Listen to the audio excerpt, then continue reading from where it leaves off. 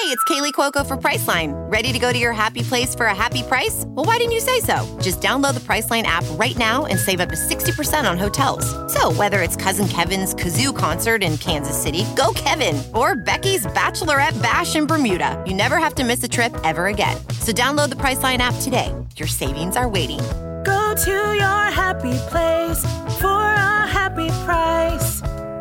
Go to your happy price, Priceline. As a professional welder, Shayna Ford uses Forge FX to practice over and over, which helps her improve her skills. The more muscle memory that you have, the smoother your weld is. Learn more at meta.com/metaverse impact.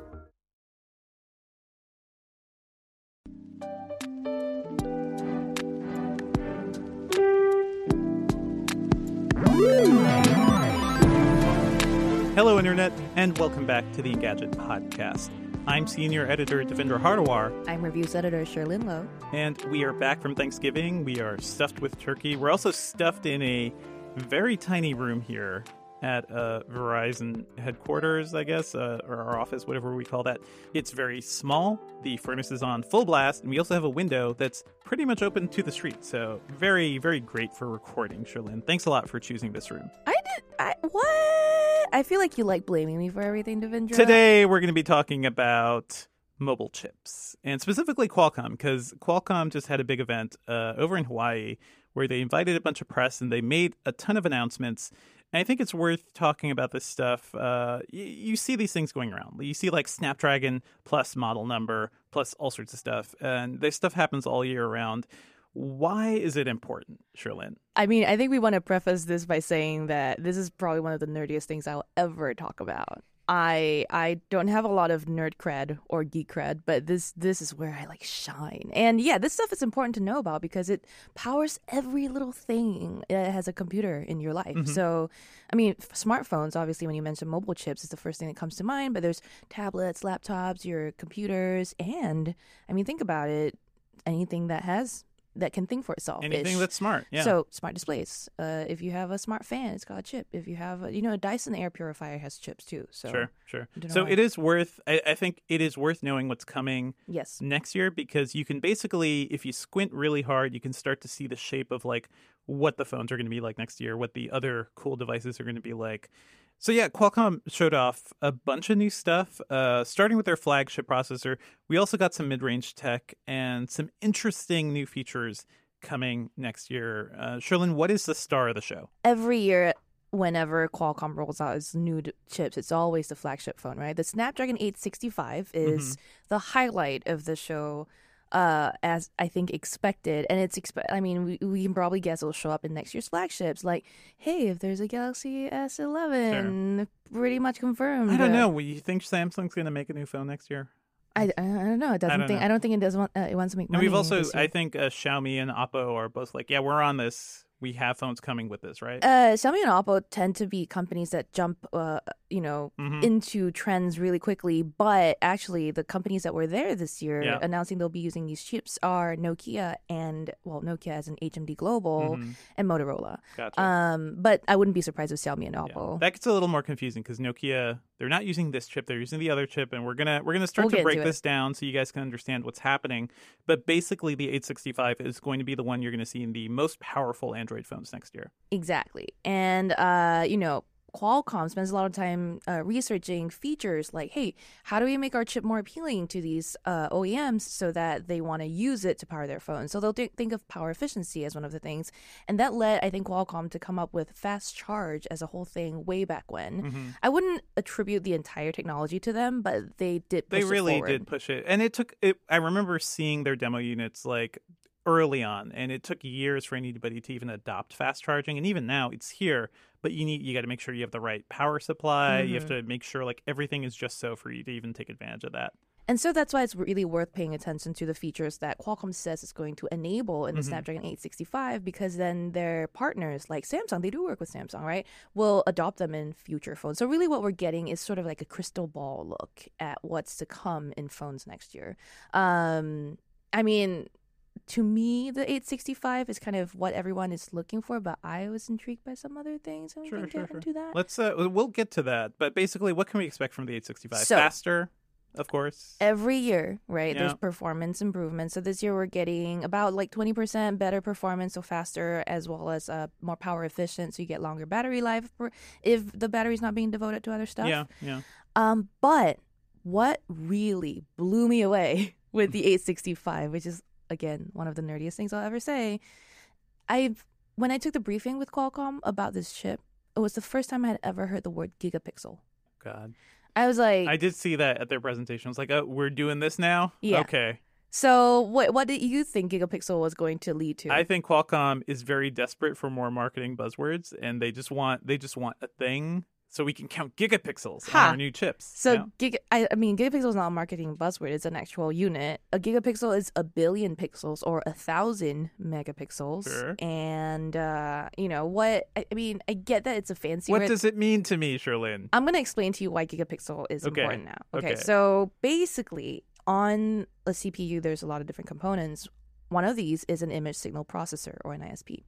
Qualcomm has upgraded its ISP for the 865 to be able to process so fast. It's doing so at 2 gigapixels a second, which is basically 4 times more pixels per clock cycle than before. These are words I never thought I would hear myself say, but I am saying clock cycle. Okay. Basically, it's just really, really fast. And what this has enabled Qualcomm to do is to lower the clock speed of the image signal processor to be That's good. more Lowering thermally clock efficient. speed is good. Exactly. Yes. So when things aren't running at as high or as fast, there's less like heat generated, and so it can actually do more things. So smartphone cameras have typically been constrained by obviously thermals because the body of the phone is so small, it gets hot really easily. If you ever try to record 4K on your phone for too long, you'll feel it. You'll feel it, and it'll stop working, right? Yeah. So here's what this improvement will be able to do. Phones with the 865 will be able to record at high frame rates, at high resolution for much longer. And high frame rates means what? Like you can do extremely slow motion, right? So a frame rate that's as high as 960 FPS, which is as far as we've gone on a phone so far, can actually record for as long as unlimited, according to Qualcomm, with the caveat. I cannot wait for those boring YouTube videos of just here's super an slow-mo? hour of slow-mo. You wouldn't do a video of Sophia in slow-mo for I don't know, 1 minute. But you gotta, it's a tool, you gotta use it sparingly, judiciously. Yeah. Sure, but what the thing enables is that before, say with the Galaxy S10 or with a Sony Xperia XZ1 or something, you could only record in bursts of 0.2 seconds of slow-mo, of 960 FPS slow-mo. So being able to have a little more control over when you start and stop slow-mo is that's something, to me, important. I don't think people really need more than 240 FPS slow-mo. Things get ridiculous once you go much higher. But speaking of 240 FPS, you can actually record slow-mo in 240 FPS at 4K resolution. That's hot. That's so this means a lot for people who create content, right? Who are making videos on their phones, want to post them to YouTube, all of that stuff. But people creating content aren't using their phones for this. I start to wonder, what are the actual practical applications of this? Because if you're a YouTuber or something, you have a nice camera, you have a real camera, you have a mirrorless, you have something. Unless you're a high school kid just trying to get into YouTube, and then you may just use your phone or something. I mean, it pushes the limits of what a phone can do, and it also lets people get into, for people who are more beginner level, who want to do more of this stuff with their phone, they can experiment with it a little bit more. And I mean, I'm not a YouTuber, but I like to create content for my own social media. It sounds like such a weird thing to say. I want to create content, but there you go. Anyhow, I'm very stoked for the camera improvements. That's not the only thing, obviously, that's new about the 865. There's, the ISP being so much faster means it can help with processing more data, and so it can actually take or enable phones to take pictures that are as sharp as 200 megapixels, which is pretty crazy. Sure, but we need the lens, sensors. we need a sensor. Right. We need a lot of stuff to make that happen. We'll need the components, and the Xiaomi already has a phone that's 108 megapixels sharp, right? Yeah. And so I think Richard Lai wrote up something about that, and we saw some examples of it. He sure did. It looks pretty hot. Here's the thing, though.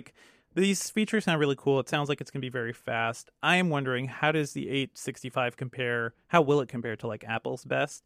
And it's tough to tell right now because we don't have like official benchmarks of the 865 yet. But looking here at Geekbench, Geekbench Mobile, it is always really interesting that basically the top benchmarks are always Apple products. And right now it's like the iPhone 11 Pro Max is kind of leading the charge here. So I'm seeing like the first thing with the Snapdragon 855 is the OnePlus 7 Pro, which is one of the fastest Android phones out there. That's scoring a 728. There are the iPhone 7 with the A10 Fusion scores slightly higher than that. The iPhone 7. Like, this is really interesting because Apple has always had this performance advantage, basically. I think it begs the question of kind of how these benchmarks are testing, right? I mean, you kind of have to wonder because I've used both an iPhone 7 and the OnePlus 7 Pro, Right. And it's hard to just by my human eye observe a remarkable difference in speed between the two. And benchmarks test very different things in actual practical usage. But my dad still has an iPhone 7, and like when I have to like play with that to deal with him, like it still feels snappy and smooth and fast in a way that honestly even a lot of like Android phones don't for me. I almost feel like what it is software bloat sometimes that slows down all these Android phones. Apple has sometimes better software, but I will say that degradation over time is an equal problem for both OSs. So anyway, that was but basically if you look at Geekbench's charts, which is what's really interesting, is Samsung's like their own mobile processor is the Exynos, which is also, it's their own processor, also based on like ARM hardware too, right? So it's sharing a lot with the Snapdragon line. Those are scoring faster than the 855. It does sound to me then like when the company is able to make all the components of the chip of the phone themselves, they have an advantage. They can tune the CPU to work very well with their hardware and it's their a software. tale as old as time. I'm reminded of like before Apple switched over to Intel, and I actually remember the very day that happened. Like I was working in IT, and I was like, oh man, first of all, this is going to mean we have to completely redo how we handle Macs, but also it basically means Macs are the same as PCs. But back when Macs were running PowerPC processors, like you couldn't really benchmark them directly against x86 chips because they just performed so differently. But they worked really well because they were finely tuned for Apple's hardware. So that relationship, that's basically where we are with iOS right now, because Apple is just going all in on developing their own stuff. They just picked up Intel's modem hardware at this point, like that whole business from Intel, which is surprising as hell. And who knows what that's going to mean in the future. Probably a more efficient 5G phone than maybe what we're going to see from other companies. How about 5G, by the way? Because like this is Qualcomm's flagship processor. Surely they thought of 5G somehow, right? They did. The Snapdragon 865 is a 5G compatible phone with the giant caveat that it's not integrated. 5G compatible. That reminds me of like when HDTVs were getting off the ground. It's like this is HD compatible, but not quite. I don't even really understand how to explain this very well, just because it sounds like more of how. Right. It sounds like Qualcomm's packaging / marketing this themselves to manufacturers to like convince them to buy the entire package, right? Yeah. So basically the 865 doesn't come with its own 5G radio or modem on board. It's a separate chip. So if you see the marketing pictures of the 865, you'll notice two square things next to a nickel or a dime or a penny, as opposed to one little thing, which you'll see in pictures for its other chips that are integrated. So that's cheating a little. Like it seems like this is actually kind of a failure from Qualcomm. Like I think a lot of people expected them to have this very nicely packaged all-in-one thing of 5G and their fastest chip, and they did not deliver that. So I asked that exact question to Qualcomm when they briefed me, and the answer is that it's. The excuse is... I've been holding this back from Devendra and not telling him because I want to see his genuine reaction to this. Okay, the wording I was given was that we're bullish about 5G in every device launching with 865. The reason why we didn't integrate it was because 3 years ago, when the platform was being designed, we didn't want our partners to go through the painstaking task of deciding whether to integrate or make it a discrete modem, and so we just made it one option, discrete.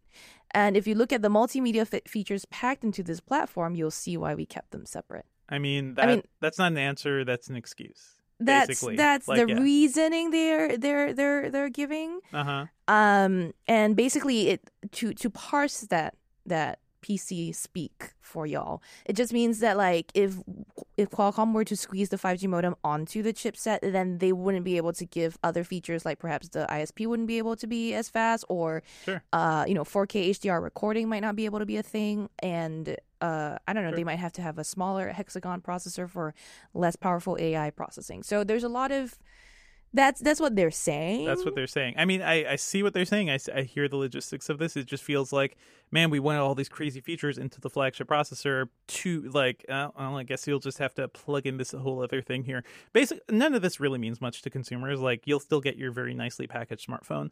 But by having everything integrated, which is something AMD has done really well over the past couple of years in terms of, like, integrating CPU and GPU together, you can really have, like, a nice, efficient package. And efficiency is really what we want with smartphones. We want better battery life. We want, like, our stuff to perform better without draining as much power. And it's just kind of disappointing. The chip nerd in me is disappointed that Qualcomm couldn't pull this off. But it turns out They did. Yeah? Yes, I know you know this because we all did our homework. They have, right? Qualcomm did announce its very first integrated 5G modem on a chip, and it is the Snapdragon 765 and the 765G. Now, with the 7 label, we understand that this is slightly less high-end compared to the 865, but Qualcomm was able to use a 7-nanometer process and still include a 5G radio. Now, to be clear, this is a different modem than the one that's on or pairs with the 865. But it's still a 5G modem. It's still a 5G modem. Yeah. It hits slower speeds. It supports all the same technologies like millimeter wave, sub-6, dynamic spectrum sharing, or DSS is the acronym. But it hits only up to like 3.5 gigabits per second as compared to the 7.5 you'll get on the 865, which does that make a big difference to people? We don't know, but it does allow for all the things that you were talking about of having radio on the chip, right? The power efficiency that you'll get from there. And that's kind of key. That's because we have 5G phones right now. There are a handful on the market. People testing them, they work, they're fine where you can find reception, but they are very, very hot. They drain a lot of power. They will drain that battery really quickly. It reminds me of when, like, the first LTE phones kind of hit the market. And I remember walking around Brooklyn and testing out the HTC Evo 4G, which was this big honking thing with a kickstand. It has a kickstand. Yeah, send your hate mail to Sherlyn. just shout on the internet to Sherlyn, and it'll find its way to her. But the Evo 4G was like a nice big honking phone back when HTC could actually make devices. But it was fast, but it was also too big and too clunky and had such little battery life. Like, it wasn't very usable. And it took us another couple of years for us to get, like, good LTE phones. So the other thing you mentioned about, the 5G devices that exist today, yes, other than the fact that their battery life is impacted, they're also the highest end phones, the flagship phones that get them first, right? What the 765 could do is, because it's packed into it's clearly for mid-range or slightly less high-end phones, it should push 5G devices out on a more affordable level and put them in the hands of more people. And I think that's more important. That's what we need. So we need, like, affordable next year, and certainly into 2021 and 22. We need affordable 5G phones. And I honestly think the carriers still need to, like, prove why would anybody need a 5G phone when, like, your LTE connection, assuming you're in a city, is in a very good, like, it's fast enough. So I think they still need to sell 5G. And I should also say, Engadget is owned by Verizon. So Verizon is a big carrier trying to push 5G. I will also say Verizon does not listen to us or, influence us in any way. Otherwise, maybe their 5G rollout would be a little different. Chips, great, right? But Qualcomm also makes other components. And one of these is the ultrasonic fingerprint sensor that it released. Ultrasonic fingerprint sensor. Ultrasonic fingerprint sensor. It's the one that the Samsung uses in the Galaxy Note 10 and the Galaxy S10 series for the in-screen fingerprint detecting. So you can put your thumb right on the screen. You don't need, like, a special thing. Yeah, exactly. Compared to the rest of the industry at the time, which were using optical in-display fingerprint sensors like OnePlus and Qualcomm took a different tack and went for ultrasonic, and they already at the time claimed that there were a lot of different benefits to that, which is, you won't be able to fool it as easily, apparently, because it's not looking for an image of your fingerprint. Rather, it's, detecting kind of the texture of the surface of your fingers. Sure. Great. Lots of security benefits. This year at the Tech Summit, Qualcomm announced a new version of its ultrasonic in-display fingerprint sensor called the 3D Sonic Max. And that Max usually has a connotation of bigger. And in this case, the big news about the new fingerprint sensor is that it's bigger, 17 times bigger. And the first time I heard... It's bigger than before. It's much bigger than before. The first thing I thought when Qualcomm first pitched me this, they were like, oh yeah, we want to brief you on the fingerprint sensor that's new. And I was like, well, what's so new about it? And they were like, it's bigger. I was like, huh? I was like, great. Well, but after I took the briefing, got all the detailed information, I was like, oh wait, no, this is going to be a big deal. Big deal. But it's not, okay. So I didn't know this, I guess, before, but I didn't know that in existing mobile devices like your phone and even on your laptop sometimes, the size of the sensor is only 4x9 millimeters. And that's barely there's a fraction of your fingerprint. Mm-hmm. And that means when people or your devices are trying to look for your fingerprint to identify you, they're really looking at just a sliver of it. So anyone else that might not be, having the same exact fingerprint as you, but has a small portion that's similar enough. That's not a very realistic use case. Okay. But if we think about it that way, right, that's what it's saying. If it's a smaller piece, so a bigger sensor is inherently more stringent. It gets more of your finger. Should be, it's looking for more signs. It should logically already be more secure, but this time around it's big enough. This fingerprint sensor is big enough to detect 2 fingers at a time. That's exactly what I want to do with my phone. Look, I know the first impression you're going to get is like, oh my God, do I want to unlock my phone with 2 fingers? No, that's Devendra's voice, by the way. And what it really means is just additional security for your more sensitive information, like your banking app before you sign in. Like right now, I guess I didn't really want to tell the whole world, but I guess I'll tell the whole world. Right now, I signed in my banking app with my fingerprint sensor, right? Yeah, there's nothing wrong with that. Just don't tell everybody your PIN is 12345. How did you know? So basically I would be totally okay signing into, say, my credit card app with 2 fingers at a time. Or if I wanted to approve like a Google Pay transaction and they ask for 2 fingers at a time, I'd be more than happy to for that added security. You know what I really want? I want that the HP privacy screen stuff. Oh, I love that. I would love on the phone. If you're in a secure app, boom. Nobody can see on the periphery what you're doing. It's only straight on. Maybe next year, Qualcomm, listen to us. Screen tech. Yeah. But so this is hot. I just like it. That's cool. And so what it also means is that it could be faster at determining your fingerprint too. So you don't have to hit one specific area on the screen. Exactly. Because with Touch ID and with the old things, you had this groove. You had a thing that you knew you were going to hit. You could tell. With the on-screen stuff, you don't. It's just all screens. Yes. So I guess this could be more useful. I see that. Yeah. And also when you're enrolling your fingerprint now, you don't have to lift and press a few times. Yeah. One thing you have to do, it's 30 seconds times. Of work. It's 16 to 20 times now down to just 1. All right. Okay. That's, That's nice. It's great. Oh, okay. All right. And there's other benefits. It's just inherently just a bit more secure. And also we'll see this when, several years from now, probably. No, don't listen to me. Mm-hmm.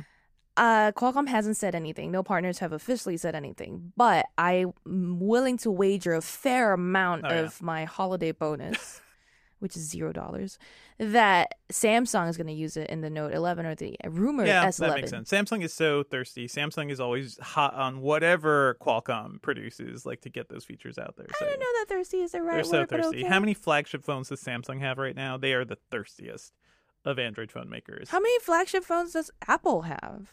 3? Yeah, that's the same number as Samsung. Anyhow, there's other features on the 865 also, right? Qualcomm launched this thing called the Elite Gaming Platform a while back, and the 865 and the 765G take advantage of some of them, not all. So there's this thing that the Elite Gaming enables called desktop forward rendering. And if you are familiar with desktop gaming software and the Unreal Engine, you have heard of forward rendering, which basically means you can get very intricate and sophisticated lighting effects process. And what happens is in the past, when you needed to port this sort of software or processing over to a phone, you needed to make some trade-offs to make it run more efficiently or within the constraints of like temperature for such a device. The 865 will enable that without all of the trade-offs you have to make. So you get the same lighting effects on a phone as you would on a desktop. Class graphics, basically, on a phone, which is nice. Android devices, Android in general, is not really thought of as a gaming platform, and that's something Apple has done a lot better with iOS. Like, iOS games look better, and certainly with Apple Arcade, they're really like selling that platform as like a gaming-centric thing. So nice to see some progress here. Who knows what this will mean in the end. Developers have to really get on board, and I think that this will mean better things for mobile gaming and maybe even streaming games in the future. There's a few other things with the gaming stuff too, like updated GPU drives separated from the OS updates, as well as that's useful because OS updates take forever. So getting like more optimized GPU stuff. It's still tied to the phone maker though, so like I wouldn't expect it to be that much speedier, honestly. But there's so much I could go into with the Snapdragon 865. I would say if you're dying for all of the details, please go to Engadget.com. I have like written an exhaustive piece on it. So basically, Shirlene, it seems like Qualcomm is just like still Qualcomming on. Like, this is the stuff we've been hearing for the past few years: faster chips, more features, things like that. I don't think they're really in any pressure to innovate or accelerate much, just because they're everywhere right now, right? Like everybody has to use Qualcomm chips if you're not Apple. No, come on. I mean, I would say if anything, Qualcomm, this is the time that Qualcomm's more nervous than ever before, because Apple and Qualcomm's relationship is seriously screwed. Yes. And that lawsuit has been going on forever. Yeah. Not just that one law, there's multiple, and it's going to go on forever. Then there's companies like Huawei that are making seriously, powerful and impressive chipsets now. Like with the Kirin 900 series, Huawei is really taken the lead in some innovation. And then there's companies like Samsung making its own chips as well, Exynos, and there's MediaTek, which it is seems less like known. Samsung is like even scaling back a little, just because making chips is hard. It's a big thing. Huawei can do it because like they're huge. They're huge, and also they're mainly just focused on China. Like they're not really going outside of China. They've also got a lot of experience making networking equipment, more so I think than Samsung. But here's the thing, right? You mentioned just now that like vertical integration, and we talked about this. Vertical integration is generally a good thing for phone makers, and I agree. I do think though that Qualcomm still has a reason to exist, because not all companies can afford to or have the expertise to make their own chips. And that's basically Qualcomm what I helps those said. companies. Is like they're here. This is sort of like why maybe I'm a little disappointed that their flagship didn't get the integrated 5G, because like there's no serious competition. There's no like AMD nipping at their heels like there is for Intel. And that, by the way, that whole fight between AMD and Intel over the past few years has led to cheaper chips and better hardware and like a lot of great stuff. Qualcomm just doesn't really have that, and they're just going to keep trucking on, basically, right? This is a funny question, really only for people who know the industry very well, but would you consider MediaTek to be a good competitor for Qualcomm? So MediaTek is, occasionally you'll see us write about them in Gadget. We don't write about them as much as we do like this Qualcomm stuff, but their hardware is like in smart devices. So like smart speakers, simpler things. TVs, sound bars, your smart displays. MediaTek's in a lot of things, actually. Sure, but it's more, they're in like everyday objects, whereas Qualcomm's like focused on like phones and tablets and like smarter, more computing, more like demanding. device. Yeah, more demanding. And, I just feel like Qualcomm is sitting pretty too, because they basically helped develop the 5G standard. Like this is all stuff they should know. Like they should know how to integrate 5G better into their hardware. So it's a little disappointing. Not to deviate too far, but just because you mentioned 5G, I was very disappointed to find out that like some of the technologies that Qualcomm shared with me when they were talking about 5G earlier was beamforming and beam tracking. These were technologies that were supposed to be, pushing forward millimeter wave, but I just learned quite recently that these aren't actually in any of the 5G capable devices just yet. So that was very sad. But here's the thing. Another sign that Qualcomm is at least a little nervous about its position in the industry is all its other products, right?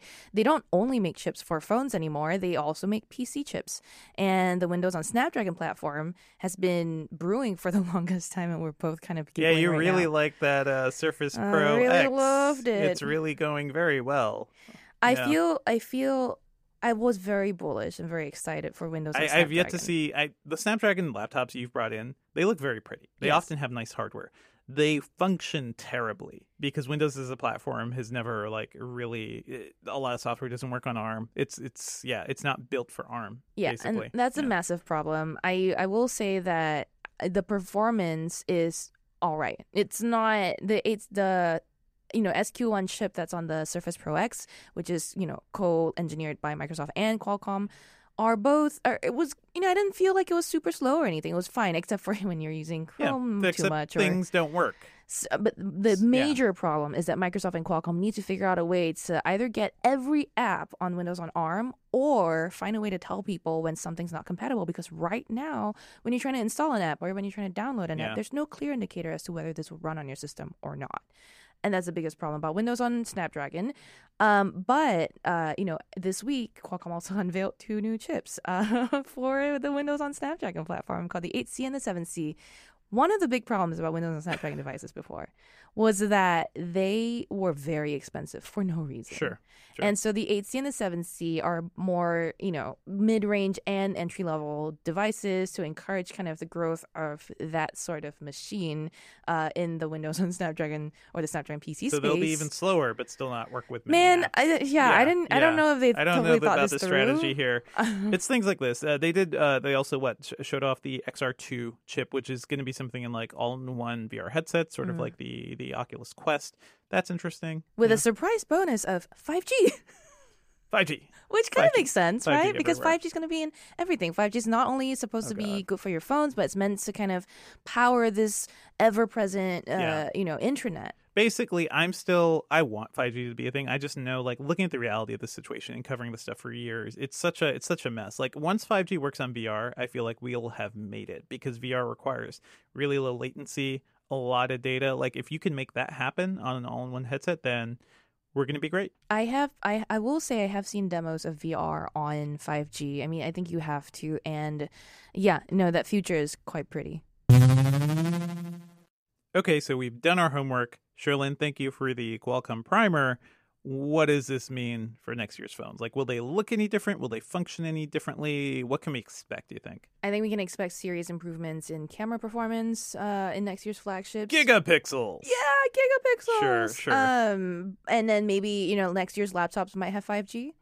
Lenovo's already confirmed that it will have Lenovo's confirmed a 5G one. We're laptop. hearing certainly a lot. I feel like that's going to be a big thing at CES. Although that's, at 5G modems, that's not part of their new slate of things. 5G and laptops, that's an easy thing. What do you think this means for phones? Will this help the dual screen devices we've been hearing about, folding devices, new form factors? Yeah. As a person who covers chipsets like you do, I sometimes get bored by how every year the news is 35% better power. Yeah. But I think I now see that this is where we've been kind of building towards, right? We need all this power for a reason, and that is because now one chip. We need another screen. Now one chip can power 2 screens or a one giant folding screen, and still be power efficient enough so that the same size battery can last you all day. Hopefully this means that we'll see more of these. I'm not sure that the 865 has the power to do that, but we'll see.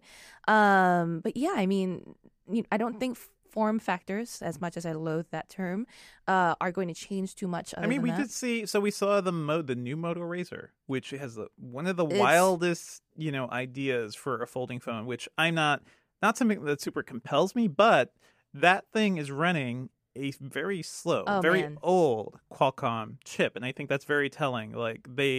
They really need something low power. That's a device made for style, not for function. It's so thin and it's so pretty. And I think some people even saw it coming. But the surprise there for me, and I wasn't surprised by the Razr, the folding one at all, but the fact that it uses a Snapdragon 710 baffles the hell out of me. Which is a 2-year-old chip? 2 years old, because the current generation before the 765 was the 730. No one's going to get that Razr basically to run the latest games. You're going to get that to pop Show open that off. thing and show off and do the sort of like it reminds me of like when the Matrix came out and like that was the Nokia there. The It was like banana one of the first ones that like kind of flipped up. That was a good feeling. I do miss like contouring with my phones. I think my first 3G phone was the Helio Ocean, which was a rebadged. Yeah, you wouldn't know in Singapore. That was a rebadged Korean phone, but it folded in.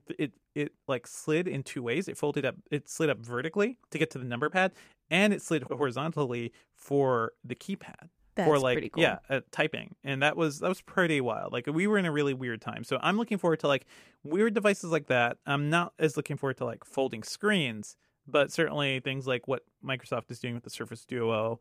I don't know. Devices next year are going to be interesting, at least. And Qualcomm and other chip makers will be there to power it all. You sound very tired, Cherlynn. We are all very tired here because we are also very much in the midst of our CES prep for early January. So strap in, people. Like there's going to be tons of news. That's mainly what we're working on, and a lot of retrospectives looking back on this year too. So that's going to be a lot of our December content. I just wanna survive this month and survive CES and emerge victorious into 2020, please. I'm already sick, so you all have that to look forward to. Yeah, and also if any of us get sick after this episode, blame Cherlynn. I am patient zero. Let's move on to Engadget picks. This week I just want to talk about Knives Out, which is the next film by Rian Johnson, a director I love very much. I've loved all of his movies. I remember seeing his first movie, Brick, in a crappy little theater in Hartford. I dragged my brother there. There was nobody else in the audience. It was just me and my brother. But like when I started my movie podcast, one of the first things we did was like, let's get Rian Johnson on. Let's try to talk to him. So around Brothers Bloom and Looper, we've had a couple interviews. He's a super cool guy. He loves trolling us with his banjo. This movie is one of the best times I've had in the theater this year. So if you're looking for a fun, like a nice thing to go see to get your mind out of like the holiday malaise, or a fun thing to see with your family, it is funny. It's a great little murder caper. It's a classic whodunit, but he is so smart. The dialogue is so snappy, and the characters are all so great. And I also love Daniel Craig in full on like Southern mode, similar to like Logan Lucky. In Logan Lucky, he plays like this explosives expert, quote unquote, named Joe Bang. In this movie, Daniel Craig plays basically like a New Orleans detective named Benoit Blanc. Oh God! And it's just like so good, like a great like Cajun accent he's working on. It's so much fun, Cajun / like Southern fried detective stuff. Great movie, great cast. I'm sure Cherlynn will like it a lot. What have you? Surely your pick, Cherlynn, will be just as interesting. My pick is pretty hot. I bought myself a fantastic gift this Black Friday, and it arrived a few days ago, and I'm so happy. It's a shredder.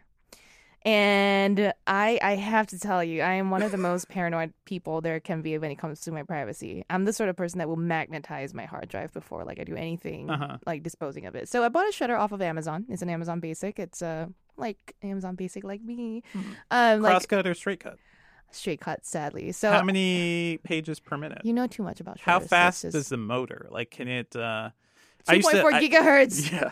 Gigapixels. Gigapixels. I used to sell shredders, so I know way too much about this stupid stuff. I mean, listen, I for the first time last night, I actually shredded so much it jammed up, so that was not fun. But yeah, there you go. I warned you. I literally warned you. You did. I will say, I wanna like give like a quick explanation as to why like I think a shredder is important. Like I get a lot of paper mail still, so it's really ridiculous. I don't want people to have. Spy. Okay. I also am a spy for Engadget, and I mean, pharmacies when they give you your medication give you this like long list of instructions, but they print your name like 700 times along with all your identifying information. And so I really think, and even as a piece of advice for anyone out there, just make sure you even just tear up your any piece of paper. Or, throw it in a bag and soak it in water. That'll also That's actually clever. Paper. I should have done that. Or burn it.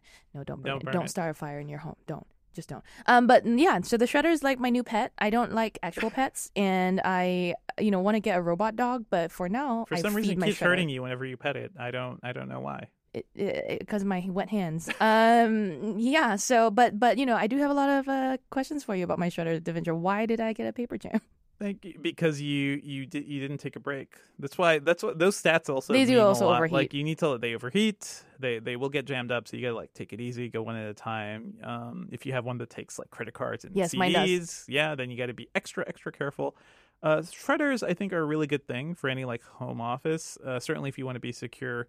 And then, guys, we care about your digital privacy and your real life privacy. And also, if you have any Shredder questions, please hit up at Devendra on Twitter. And please find the like weirdest question about Shredders you can ask, please. Well, everyone, that's it for our show today. Thank you as always for listening. Our theme music is by Dale North. Our outro music is by our very own managing editor, Terrence O'Brien. The podcast is produced by Ben Elman. You can find Devendra online at Devendra on Twitter, and also at the /filmcast at /film.com. Go there for my Knives Out review. If you want to ask me how my Shredder is faring lately, you can hit me up on Twitter at Sherlyn Lowe. Please send us any questions or feedback at podcast@engadget.com. Leave us a review on iTunes and subscribe on literally anything that gets podcasts. We're also on Spotify now. And come back next week for a brand new episode.